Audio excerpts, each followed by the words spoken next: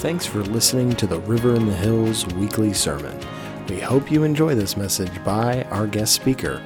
For more about this podcast and other resources, visit our website at www.riverinthehills.com. I'm going to go ahead and invite up Brad, our guest speaker. If you've been to any, let's give it up for Brad.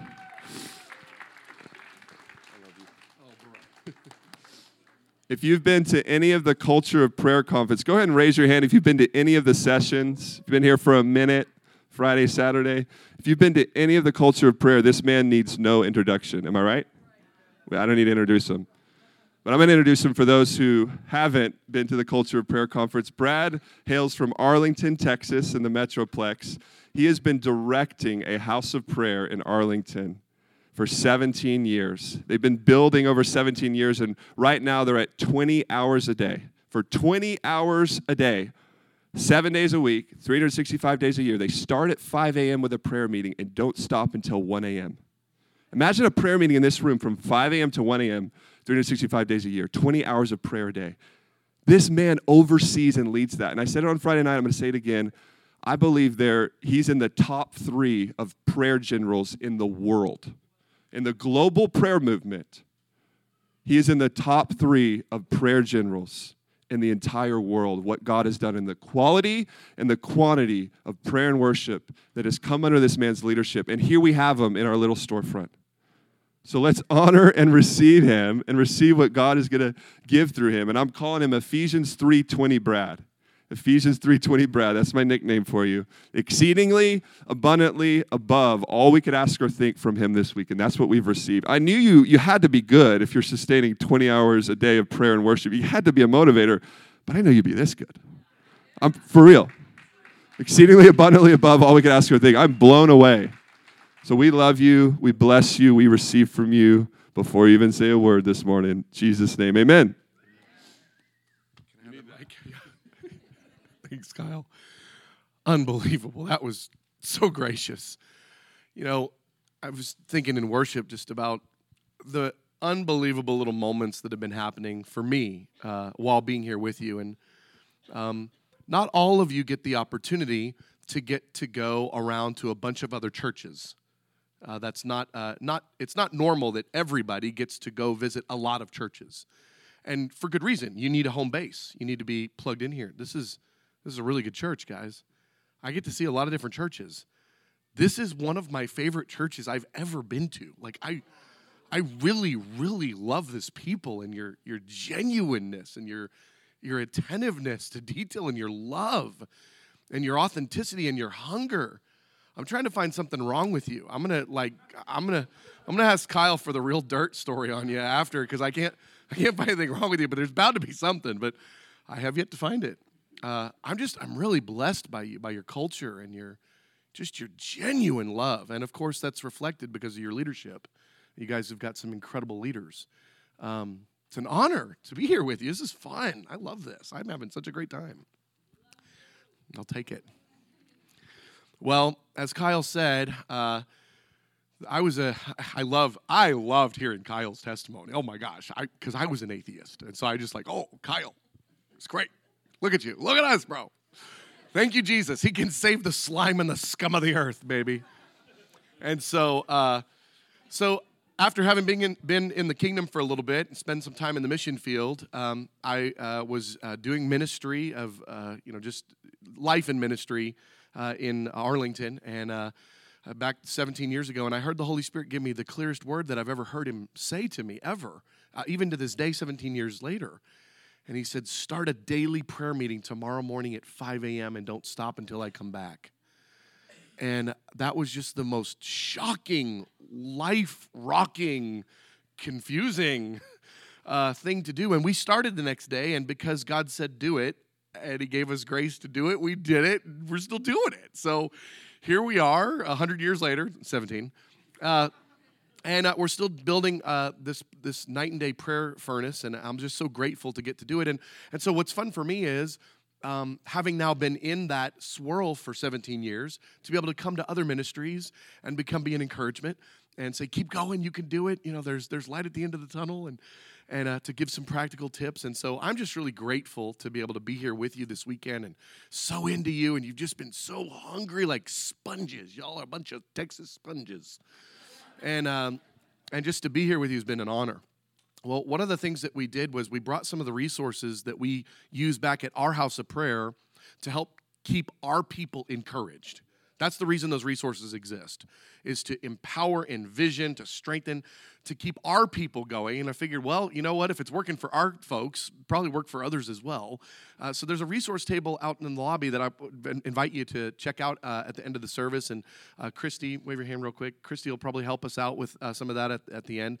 But I wanted to tell you about a couple of them, because otherwise you'll just be looking at stuff on a shelf and looking at it, it just looks dumb. I mean, why would you buy anything?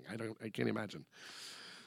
We've got two different resource types. One is audio resources, and all of them are 8 sessions, and they're about an hour each. This one is called Having an Actual Prayer Life. I waited till I was about 15 years into the journey of doing the prayer room for 15 years. So I did this one a couple of years ago, maybe 3 years ago now. And I waited until I felt like I really had something to say. I wanted to give the most practical, step-by-step. You don't need to be spiritual or smart. You just need to have a pulse and be able to listen. If your ears are listening, or somebody else can tell it to you later, this is just the most practical stuff of how you can actually have a real prayer life. And so it's 8 hours of the most practical stuff imaginable. So if that's an area that you're like, I'd like to grow in that, or I know my kid needs to grow in that, or whatever, that's what this one is. It's 8 sessions, and there's CDs, and then we've also got a Teachable account, so you can log on online and listen to them that way, because we recognize not everybody's got a CD player. All right, second, I still have a CD player. I love CDs. I'm so old, right? Okay. There are a few messages that have really touched me over the years, that have really helped me to live godly, that have really helped me to focus on Him and His reality, and why I want to motivate my heart to continue to walk in righteousness. I can't think, besides the subject of the greatest commandment, I would say that's the number one for me. Besides the subject of the greatest commandment, I can't think of anything that has helped motivate me to want to live for Jesus day to day more than the subject of eternal rewards. I wrote a 14-part Bible course. We've got a part-time Bible school at our house of prayer. I wrote a 14-part Bible school course called Eternal Rewards, and it's a thick book. I don't know, there's 175 pages or something like that. And if the subject is not one that you're particularly familiar with, think about it this way. Store up for yourselves treasures in heaven where moth and rust do not destroy. This is Jesus. So Jesus is saying, and I'm going to give the little wrap up, Jesus, of course, our salvation is free. You can't work for your salvation. Anybody who worked for your salvation, you didn't get saved. That's not how that works. Your salvation is a free gift, but once you're saved, now you're saved. Your eternity and the way that it looks is dynamically related to the way you live your life now. And Jesus taught on this subject more than any other author. He taught on it over and over. He motivated his disciples more than any other form of motivation. Jesus used a dangling carrot of, if you'll do this, your eternity will be better. If you'll choose this instead of that, you will actually have treasures in heaven. You will have brighter righteousness. You will have greater glory. You'll have greater access to me in the age to come. There is listen, I'm telling you right now, Jesus taught on the subject of eternal rewards, meaning there's activities and actions that we can have and do now that will have impact for us forever. I like yields on return. I love the idea of I give a little bit and then I wind up getting more back. I love the principle of given it will be given to you. I love that. It's eternal. And the subject of eternal rewards, I'm just telling you personally, this subject of eternal rewards has marked my life and helped me in day-to-day conversations. When I really want to respond this way, I'm thinking, if I will just hold my tongue, the Lord sees it and He'll respond. When the money's tight and I think, oh, I don't really want to give, but I go, no, He sees it and He will respond. There are so many passages. I'm talking about maybe 100 different passages about eternal rewards equaling stuff we do in this life, carrying over into the next life, and making our life in the age to come better. Oh my goodness, it's mind-blowing. And I just advertise the concept to you, so don't even buy the book. Just go look up a bunch of verses on eternal rewards. But I just advertise the concept to you because it stirs the heart and it helps make sense of life today, here and now. Amen. Okay. Your best life then. Okay, I'm writing that book and I'm stealing that title. Your best life then. Look at this guy, he's so clever. Okay, well, if we can, we're going to jump into the Word. Is that all right? Father, we ask you in the name of Jesus to anoint the written Word of God, that the Bible would come alive and would have power to impact us today. Father, we ask you, come in our midst, send your Spirit, stir up hearts, every heart in this room, cold hearts and hot hearts. Stir us up that the Word of God would have power today in Jesus' name. Amen. This morning's message is entitled, Jesus' Invitation to Friendship.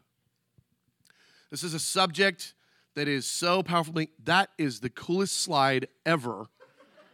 Can you please email me that slide? Wow, that title looks cool now.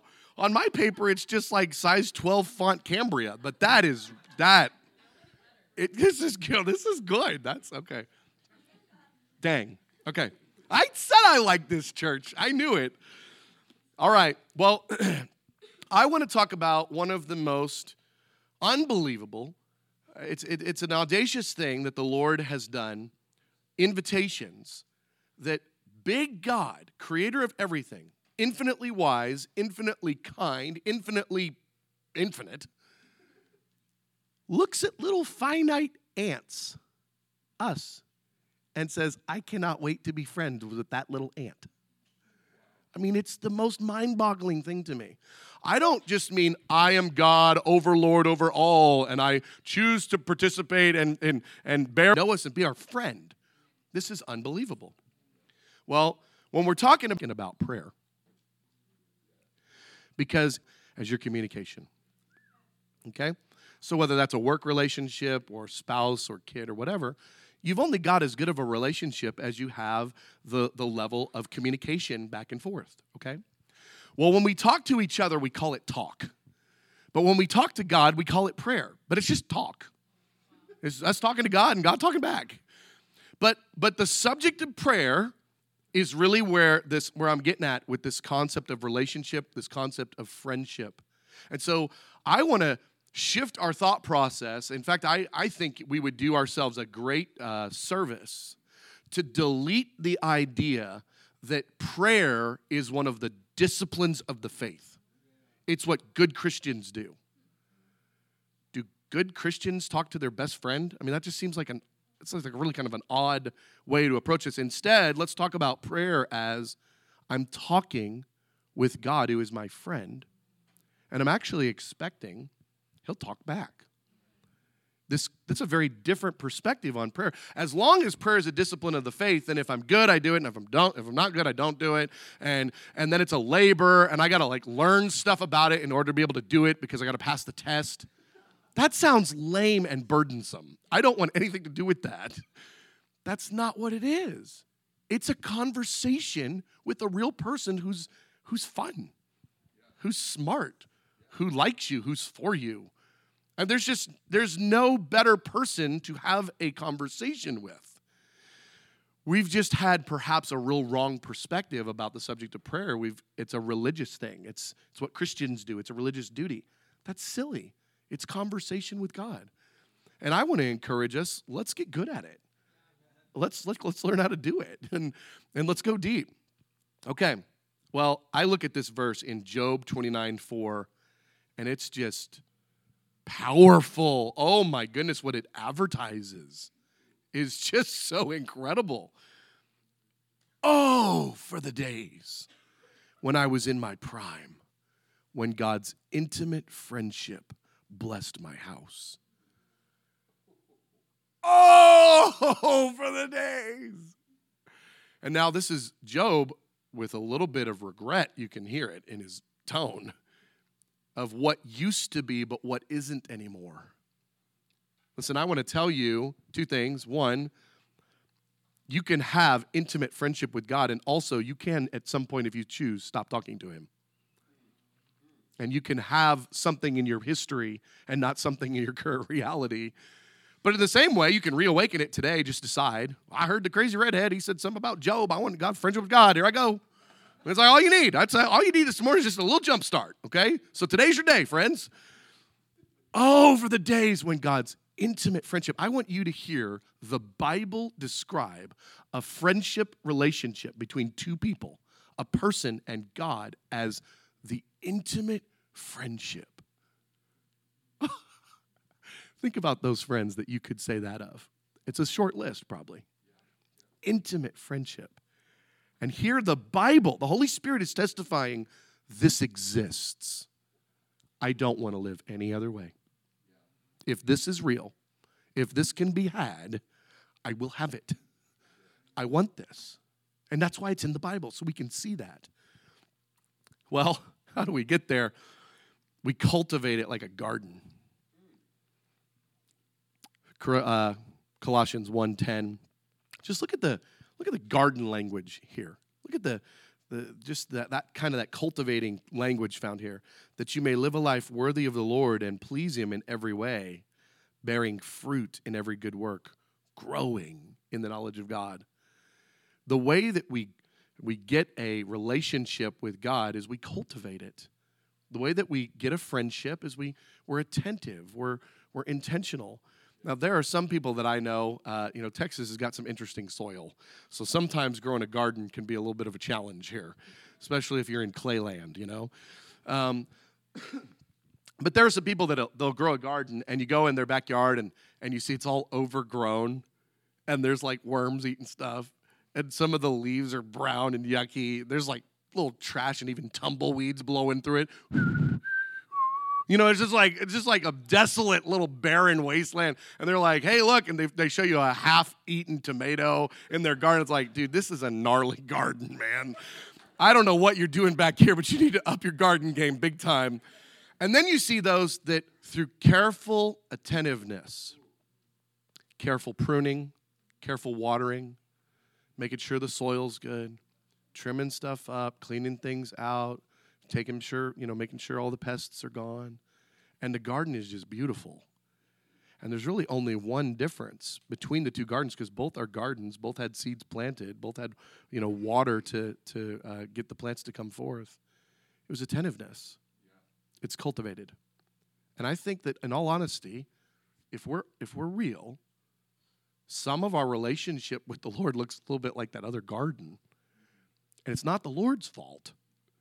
We just haven't cultivated it. But I want to tell you, if that person that's got the gnarly garden would just get out there and spend a little bit of time with a little bit of TLC and give the attentiveness, that garden could be beautiful and fruitful and vibrant in just a moment. And see, that's the kindness of the Lord. He gives it to us. Sometimes I think, Lord, you trust us way too much. Like, we are Pee-wee. Have you met us? Like, why do you trust us with this? Like, the relationship, why don't you just do the whole relationship and we just kind of receive like robots? And he's like, no, I actually want friendship. I want it to be two-way. His hand is as extended to us as it can be. I mean, there's no way he could extend the hand more. But we do have to take the hand. And that's our part, is to cultivate that garden. Can I just pop the bubble on religiousness of prayer? Let's start thinking of it as conversation and garden tending. What if our prayer life, our relationship with God, was about tending a garden and cultivating deep friendship? I mean, what a different perspective, and what a biblical one, I believe. I think that we've heard John 3:16 so many times. Even Kyle, I love it. He's like, that's pretty much the only Bible verse I do. So that's the one that God had made put up on the wall for me. I think we've heard John 3:16 so much that we're not really catching what it's being communicated. So let's put John 3:16 up. And then, if you'll let me, I'm going to give a little bit of commentary on it. For God so loved the world that he gave his one and only Son, that whoever believes in him would not perish but have eternal life. Can I change it just for a moment here and say, for God liked people so much that he gave his Son? See, we've heard the term, he loved the world so much, I'm not sure it's hitting us like it was meant to. What does God so love the world mean? It means he liked humans. He liked ants. He liked people so much. He goes, I like them. We got a problem. What are we going to do? Jesus, you got to go. We got to fix this problem. There's a gap between us. I don't like the gap. I like them. I like those little ant things down there. He says, I like them. I like them so much, Jesus. I'm sending you so I can get them. Guys, this wasn't a contractual agreement from heaven like God's like, well, there's sin, and so we got to deal with sin, so Jesus got to go. It's the flowing burden of the Lord of love. He looks at us and he says, oh, I love them so much. I got to get them back. This wasn't a burden to him. It was his deep desire. It wasn't to get us out of hell. It was to get us into relationship. Salvation isn't about not going to hell. That's just a prerequisite for relationship. It's not like I got saved. Oh, that's over, man. I'm not going to hell anymore. What? Are you kidding me? He didn't save you so that you would not go to hell. He saved you so he could have a real relationship with you because he likes you. Do you know he made you unique? No one else has ever been like you. I don't know how that is the most, it's like the stars in the sky. How in the world do you do that, God? How do you keep making new people that are different from the old people? How many ways can you make a personality in a face? Like, I don't know. He just keeps doing it. And he goes, I made you and no one else is like you, and I want to be friends with you because I can't get that friendship from anybody else. And I sent my son to get you because I want you. Like, you like me that much? He's like, exactly. That's what this whole thing is about. That's what the experiment called earth and life is about, is for God to have an incubator, to have a greenhouse, to raise up friends.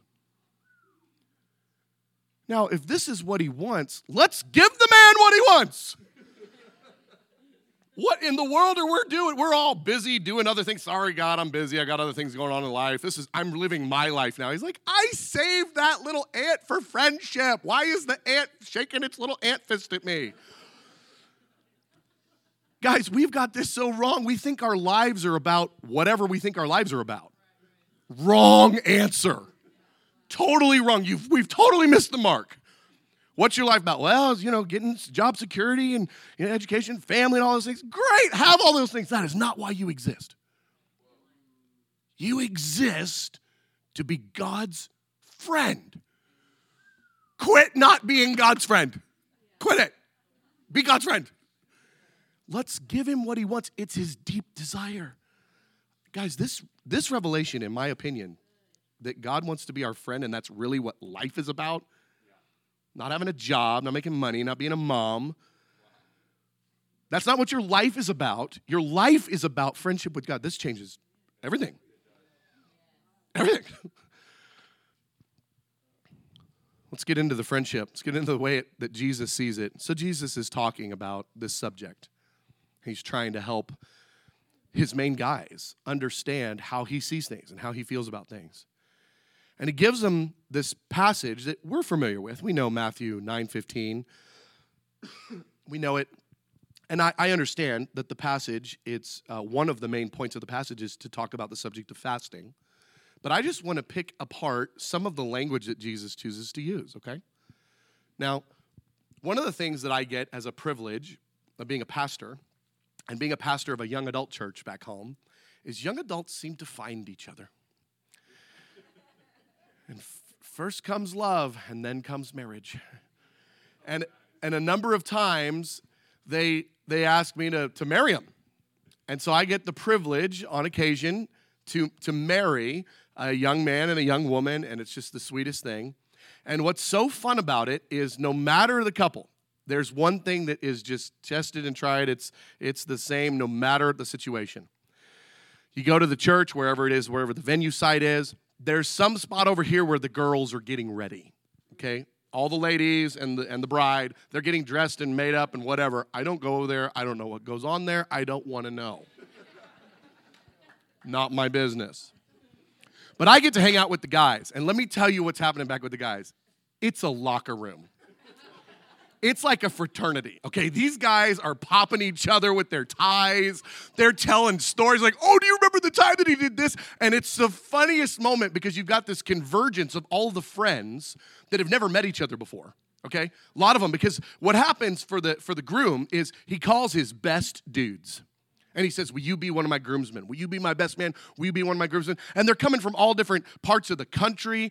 I went to college with that guy. I grew up with that guy. Oh, I met that guy at this season of my life. And they all kind of converge, and they've all got stories about the groomsmen, about the groom. And they're telling them, and I'm telling you back there, it's like sometimes I just stick my fingers in my ear, and I'm like, la, la, la, not listening.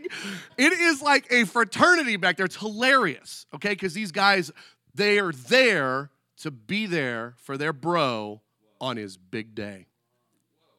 He's called his closest, lifelong, dearest friends to come be with him on his biggest day. And at great cost, they've come, they've dressed up real nice, and they are there for him on his big day. Many are invited to the wedding. And no one gets invited to the wedding that doesn't have a special place in the heart of those, the bride and the groom. But there's only a handful of them that get to be the groomsmen. And this is what Jesus says. He says, you want to know how I feel about this relationship that we've got, you and me? He says, you're my groomsmen on the day of my wedding. That's how I feel about you. Jesus said to them, can the friends of the bridegroom mourn as long as the bridegroom is with them? But the days will come when the bridegroom will be taken away from them, and then they will fast. And we've always known this to be a fasting passage that's related to, or pertaining to all believers.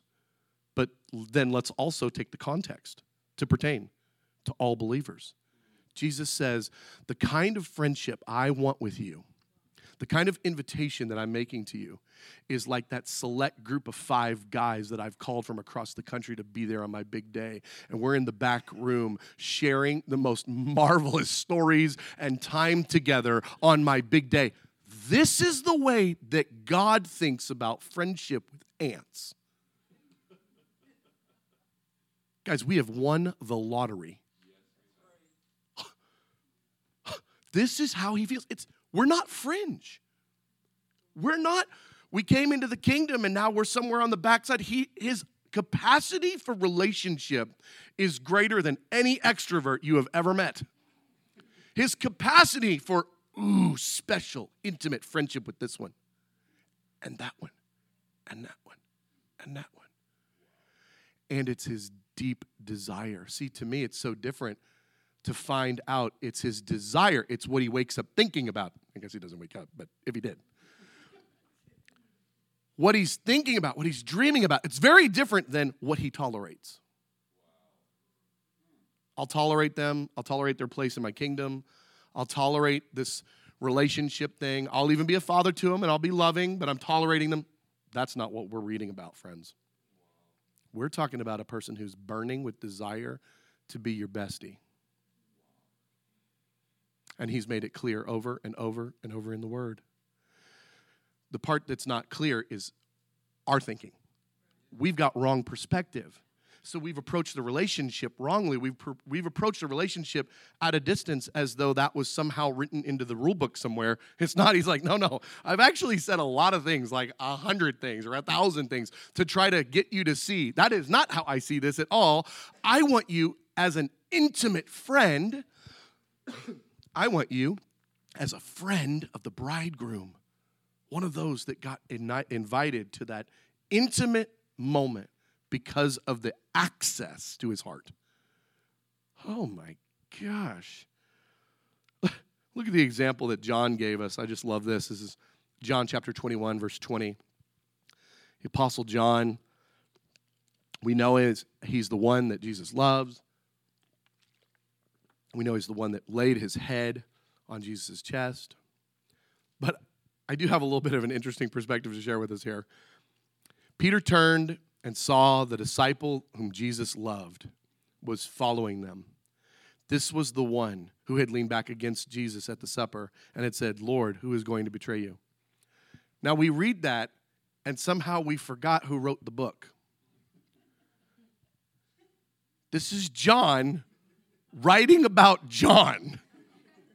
And John says of John, oh, you know, the disciple that Jesus loved. Who's that guy over there? Is that John? No, that is not John.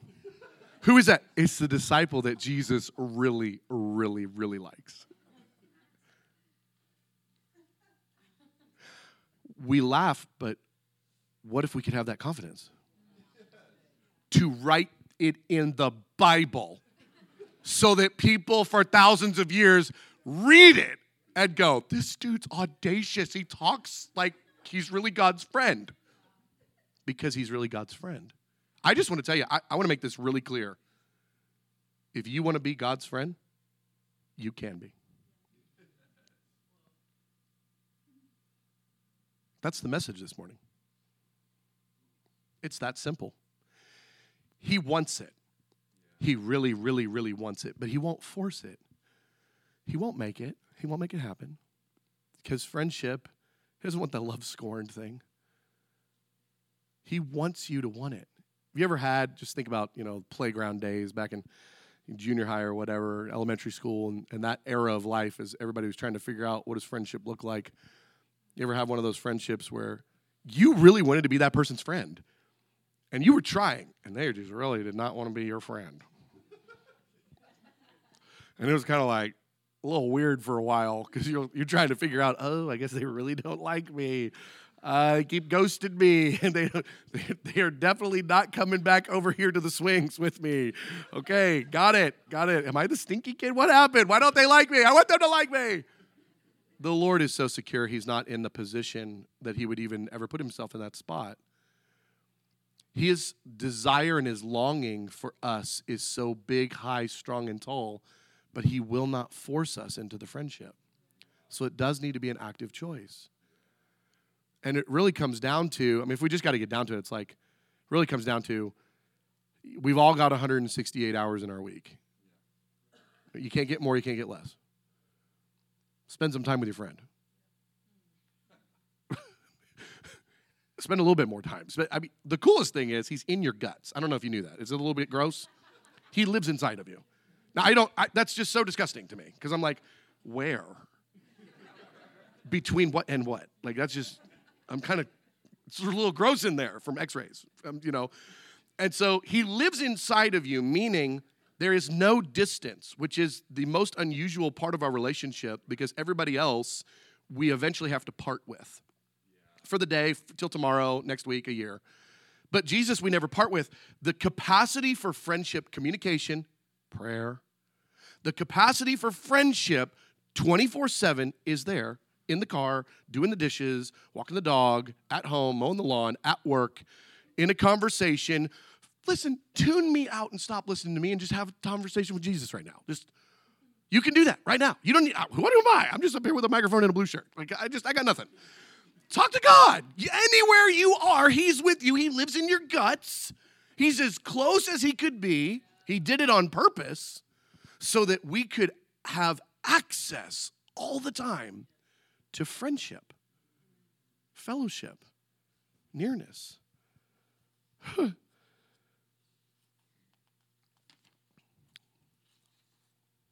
Skip along a little bit here in the notes. I'm going to put up Psalm 27:4 because I know you guys know the verse. But I just want to talk about what it means related to not being a good Christian, what it means to make a commitment, to make a decision, to have friendship be a priority.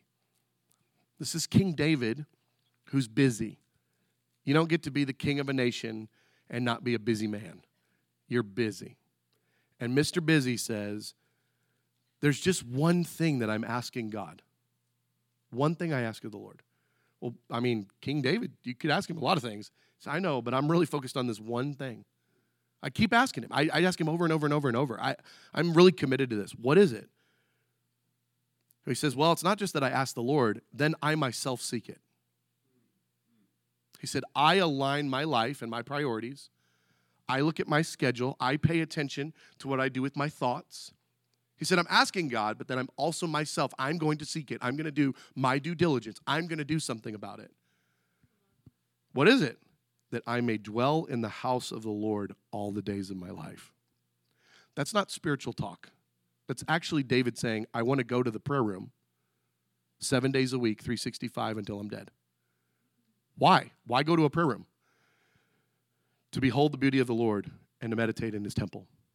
He says, I want to go to that place and I want to encounter God. I want to feel his presence. I want to meditate on the word of God. I want to inquire of the things that the Lord wants me to do in my life. This is a really, really busy guy. I think it's beautiful that we have this as a testimony, not from a not busy guy, but from a really, really busy guy. So that the busiest amongst us can feel our excuses just fall off and go, there is a way to do this. There is a way to prioritize. This is David reaching for relationship with God. This isn't David trying to be a good Christian guy, a good follower of God. That's not what this is. He says, I know something about him. He's beautiful. I can gaze on his beauty. I can behold it. He's beautiful. There are things about him that are incredible. I want to be able to inquire. I want to talk to him. I want to behold him. I want to encounter him. And I want it to be my lifestyle for the rest of my life because I want to be a person who has genuine relationship with God all my days. John 1:17. Every time I read this verse, and I'm sorry, I've got issues, I know. John 1:17, every time I read this, all I read, the only thing I can see is a dare. That's all I see. It's just a dare. Sorry. Here it is. Grace and truth came through Jesus Christ, who is himself God and is in closest relationship with the Father and has made him known. Why does the Bible need to tell me that Jesus is in closest relationship with the Father if there is no such thing as second closest relationship with the Father? Why is that written that way?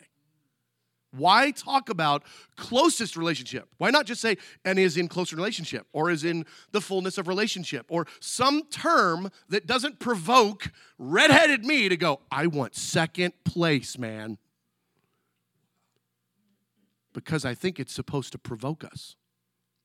Jesus is in closest relationship with the Father.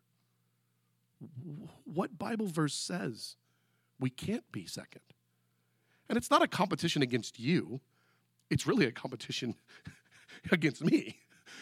It's really what's going on in here. It's like, I want closest relationship. I mean, I guess I can't take first. Jesus has got it. But why can't I be of that order? Why can't my life be like that? It's a dare in the Bible that's inviting us. It's a hand extended. Be in closest relationship. Make your life, order your steps in such a way where friendship with God is top priority. Not your job, not your schooling, not your family, not your ambitions. Closest relationship. Now, what I've found is as I pursue closest relationship, I actually wind up being a better worker and a better husband and a better doer and a better this and a better that. Problem is when we get those things flipped and we put something else as our top priority of pursuit, then God cannot be first. And honestly, he is not really excited about second or third or 10th place. He wants first. What if we make our life, what if we order our steps in such a way where we pursue closest relationship with him? I think it's what is available to us. I want to read a verse. It's John 15, 14 through 15, so I'm skipping a little bit in the notes. John 15, 14 through 15. I want to read this verse, and I want you to hear it for the first time ever. If you've read it 1,000 times, pretend you haven't. Hear it for the first time today after this message, with this backdrop and this invitation extended to you from the Lord, hear these phrases from God afresh and anew. I no longer call you servants.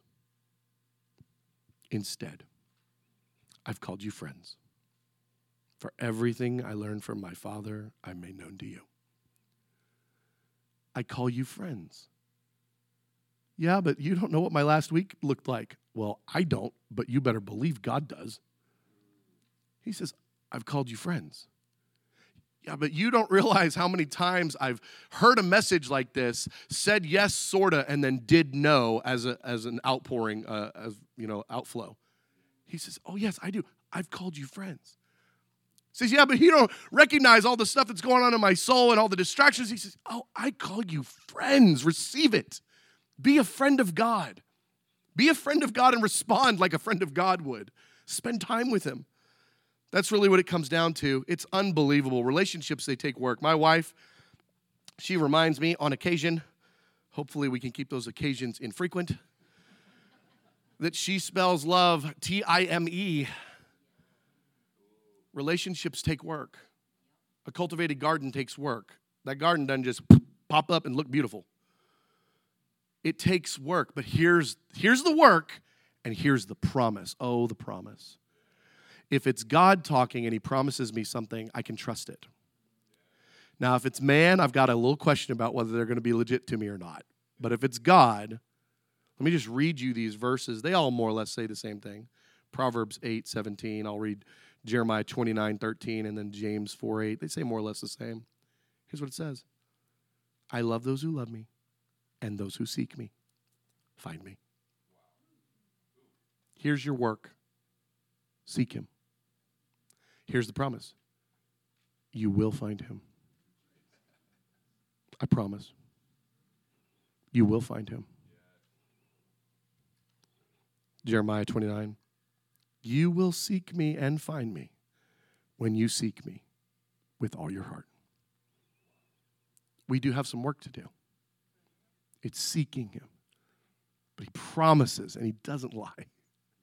If you seek him, you will find him. And finally, James 4:8, similarly, draw near to God, and he will draw near to you. As those that want to be friends with God, it's actually so simple, it's embarrassing. It's so simple, and it's so sure. It's so sure. There's no question. There's no doubt of what's going to happen when we do it. We just have to do it. And our problem as busy Western Texans, we've got so many things that he's blessed us with. So many opportunities and so many things. We've got so much that if we're not careful, we give ourselves to the things that were blessings instead of giving ourselves to the one who blessed. We wind up spending so much of our time and our energy and our thought processes. Listen, I'll tell you, you lose a lot of bandwidth right up here between your ears. There's a lot that goes on of life right here between your ears. And we give so much thought and attention to other things. He says, if you seek me, you will find me. Draw near to me. I'll draw near to you. I want you to be in close relationship with me. I'll end with that as I wrap up here. There is an incredible opportunity that's put before us today, I believe, because I think for some of you today, you're hearing this and you're going, that dude's right. I'll be darned. That dude said some smart stuff today. And what the Holy Spirit's doing is he's helping you have a restart. Today is a moment of clean slate. It's a moment of restart. Take it. Take the river. Take the mercy river. And just go, okay, forgetting what's behind, I press on towards the goal. What is the goal? The goal is to know him and to love him and to feel him. And so, look, it just so happens, we didn't plan it this way, but praise the Lamb, he likes us. We're at the end of the year. So we're about to enter into 2023. You got to start for a fresh, New Year's resolutions kinds of stuff. What if the objective of 2023 is friendship? And what if you started to spend the rest of this year thinking about how? How am I going to do it? It's really simple stuff. It's nothing like mystical or mysterious, really. It's very simple.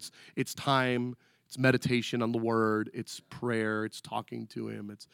It's dialing down. It's slowing down. Listen, I'll tell you, one of the things that is the greatest hindrance, we're so wound up that when we start to slow down, slowing down feels so impossible and it hurts so bad, we quit.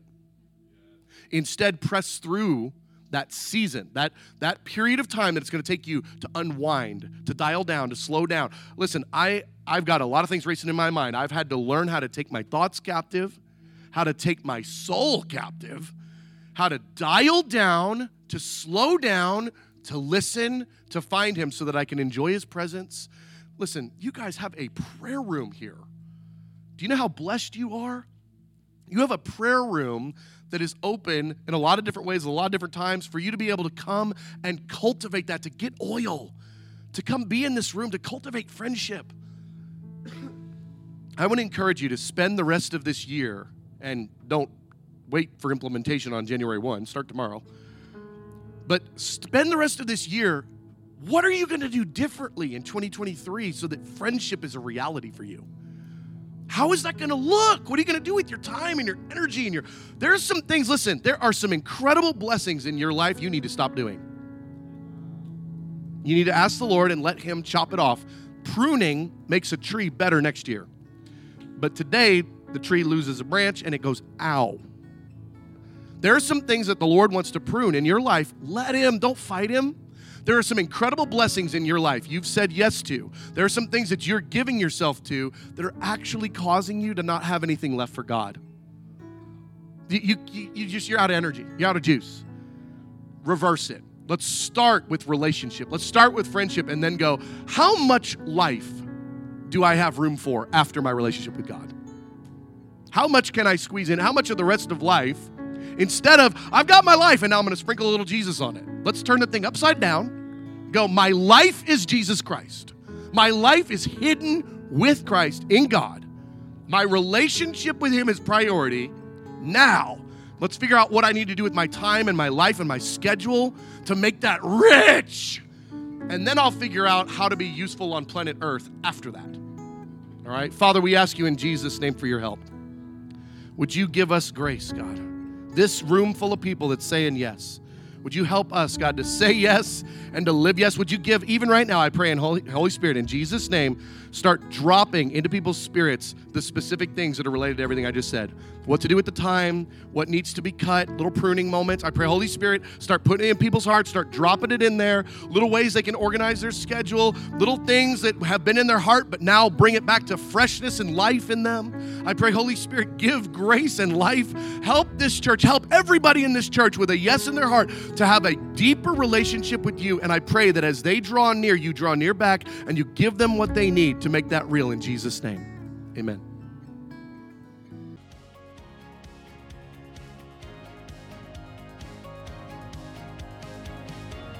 Thanks for listening to the weekly sermon.